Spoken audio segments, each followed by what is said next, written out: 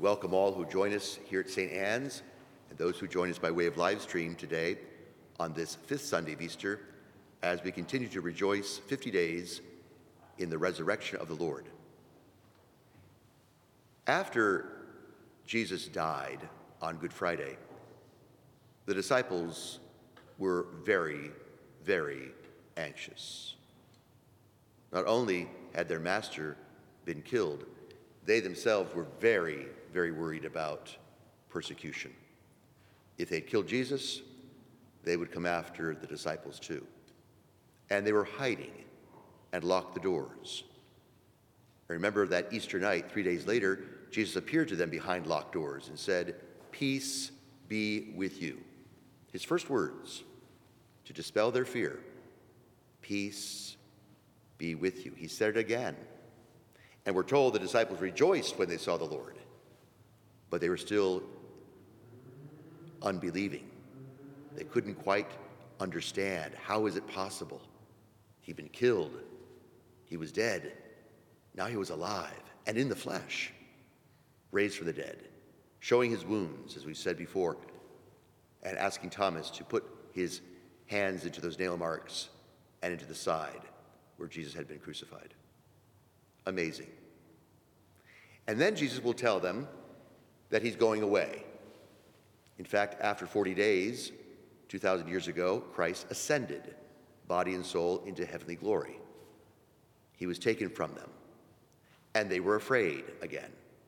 And Jesus knew they would be very much afraid as sheep without a shepherd, as branches without the vine.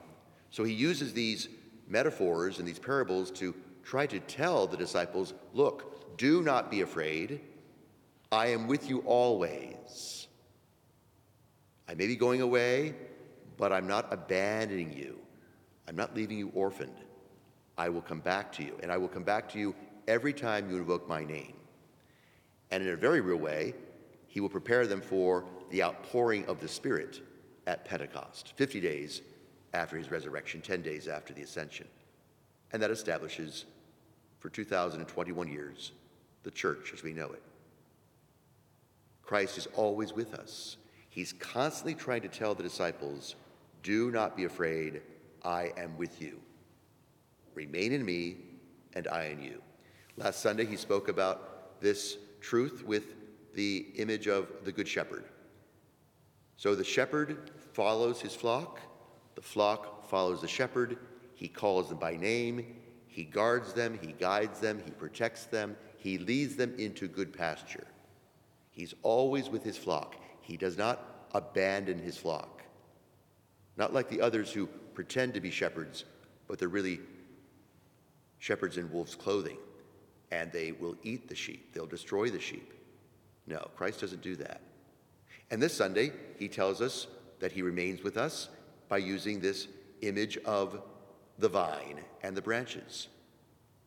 As long as the branches are united with the vine, the branches grow. They have life. And you have life because of me, he says. I am the vine. You are the branches.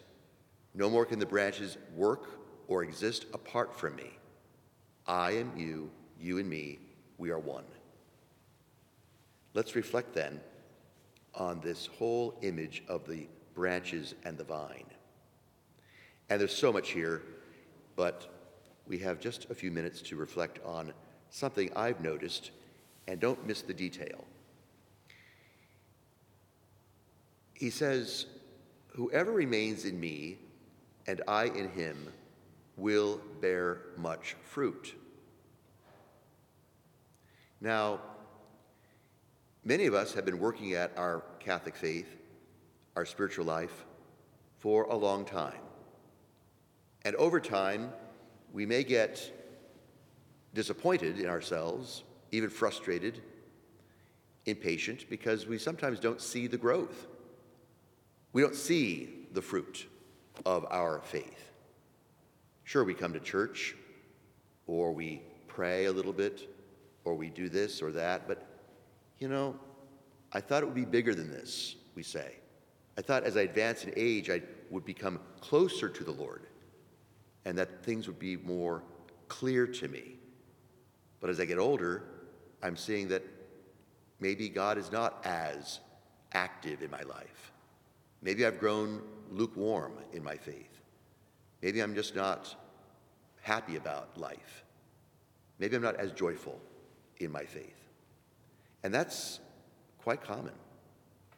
In fact, a lot of us think that as we get into this Christian faith, from baptism through confirmation, the Eucharist, and that we should be growing and we should see those fruits. But sometimes we don't. But that's a mistake. That's a mistake because we put all the onus, all the burden for bearing fruit on ourselves. Remember, you're the branches. You and I are branches. We're not the vine. So the vine is the one that bears the fruit. The branches on their own don't. They need the vine to do that. That's what Christ is saying. So if you think, as you look back at your life, okay, I'm retired now, and I don't have anything to do. Maybe I don't know what to do with my life. Maybe I've looked at all the things I've done with my career in the past, and I was hoping that it would bear a lot more fruit than it did. And as I look back, and it just seems like all that work that we were doing 30, 40, 50 years ago to bring about some better part of this world is collapsed. It can get depressing for people who have spent their lives in service to others, trying to make the world a better place, as they say, and all of a sudden, it just is taken from them. It's sad. People retired during the year of COVID. This is a very difficult year. Looking forward to retirement. It was to be a joy, and now it's, for many people, very, very difficult. It's depressing for a lot of people. But that's because, again, we're looking at ourselves too much. We're not really relying, perhaps, on the power, the grace of God to work that fruit in our lives in ways that we cannot see often or don't recall. How many of you remember maybe someone coming up to you and saying, you may not remember me, or you may not even remember what you said or what you did for me, but I want to thank you. That was 10 years ago, and you made a difference in my life just by your kind words. And you say to yourself, I don't remember that. I don't even know who you are. Forgive me. I can't see the fruit of my labor, but see, someone else did. That's very interesting. Raise your hands if you've had that experience where you don't remember what you did for someone, but they came up to you or wrote you a letter or something where they saw the fruit of your labor when you couldn't. Raise your hands. Yeah, it's quite common. Isn't that interesting? When I was very, very depressed many years ago, and it was a dark moment, a priest came to me and he said, look, there's nothing that's broken that can't be fixed. Now, that was in 2007. I reminded that priest just a few weeks ago, do you remember what you said? He said, I don't even remember visiting you. I said, oh, thanks. But he said, there's nothing that's broken that can't be fixed. He said, I've never said that. I said, you did. You said it twice. And I've preached about it a few times. And I want to thank you once again. He said, I don't remember. I don't remember. See, that's how God uses us. When we don't remember, when we are not aware, he uses us. And that is a tremendous power that you and I have, simply to rely on God's grace to do the work and to bear the fruit. It's amazing. Because if we focus too much on ourselves and say, well, I don't see any goodness that's accomplished here in my life, or I've been trying this and trying that, but too hard. Nothing gets better. It's all kind of the same routine.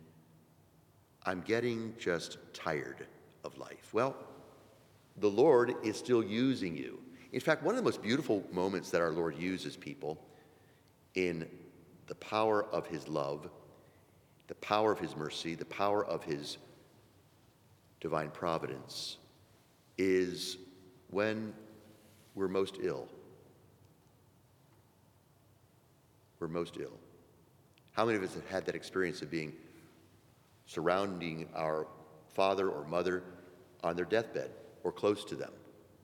Doctors and nurses do this all the time. Healthcare workers, priests. We're close to people and they're suffering. And in faith, we believe that in those precious moments, life is no less beautiful. Because now we're preparing this person to come to see the face of God. We're helping them. And it may not mean that much to you. You might be sad about it, sure. But you're bearing fruit. And you're receiving courage and strength and gratitude and the gifts of the Spirit to patiently accept the reality of the death of a parent or a loved one. So trust in God's will is essential to bearing the fruit. Even when you don't see it, it's there. The very fact that you're here even now is a sign of God's grace bearing fruit for the church and for the world. And he says, thank you. Thank you for being my disciple. Thank you for remaining in me, even when you didn't feel it, even you don't remember. Know that I was there. I am with you always. You in me, I in you. For if you remain in me and I in you, you can ask for anything you want, and it will be done for you. Now that's the other piece. I've been asking the Lord for all these things all my life, and I'm not getting maybe all of that. Oh, it will be done for you. See, I can't see it, but it's going to be done. I can't always feel it, but it's there. This is the beauty of God's word. Once he says it will be done for you, if you ask, it will be, in ways you cannot see. He will bear the fruit through you. And that takes great faith, and it takes great trust. And again, it's exactly what the disciples needed to hear to know that Jesus would remain with them, always. And of course, the most beautiful way, even now, he remains with us in the most intelligent way, is his body and blood. I am with you always. He who eats my flesh and drinks my blood, I and him and me, we become one. I am with you always. Peace be with you. Peace be with you. I say it again, do not be afraid. Christ is with us.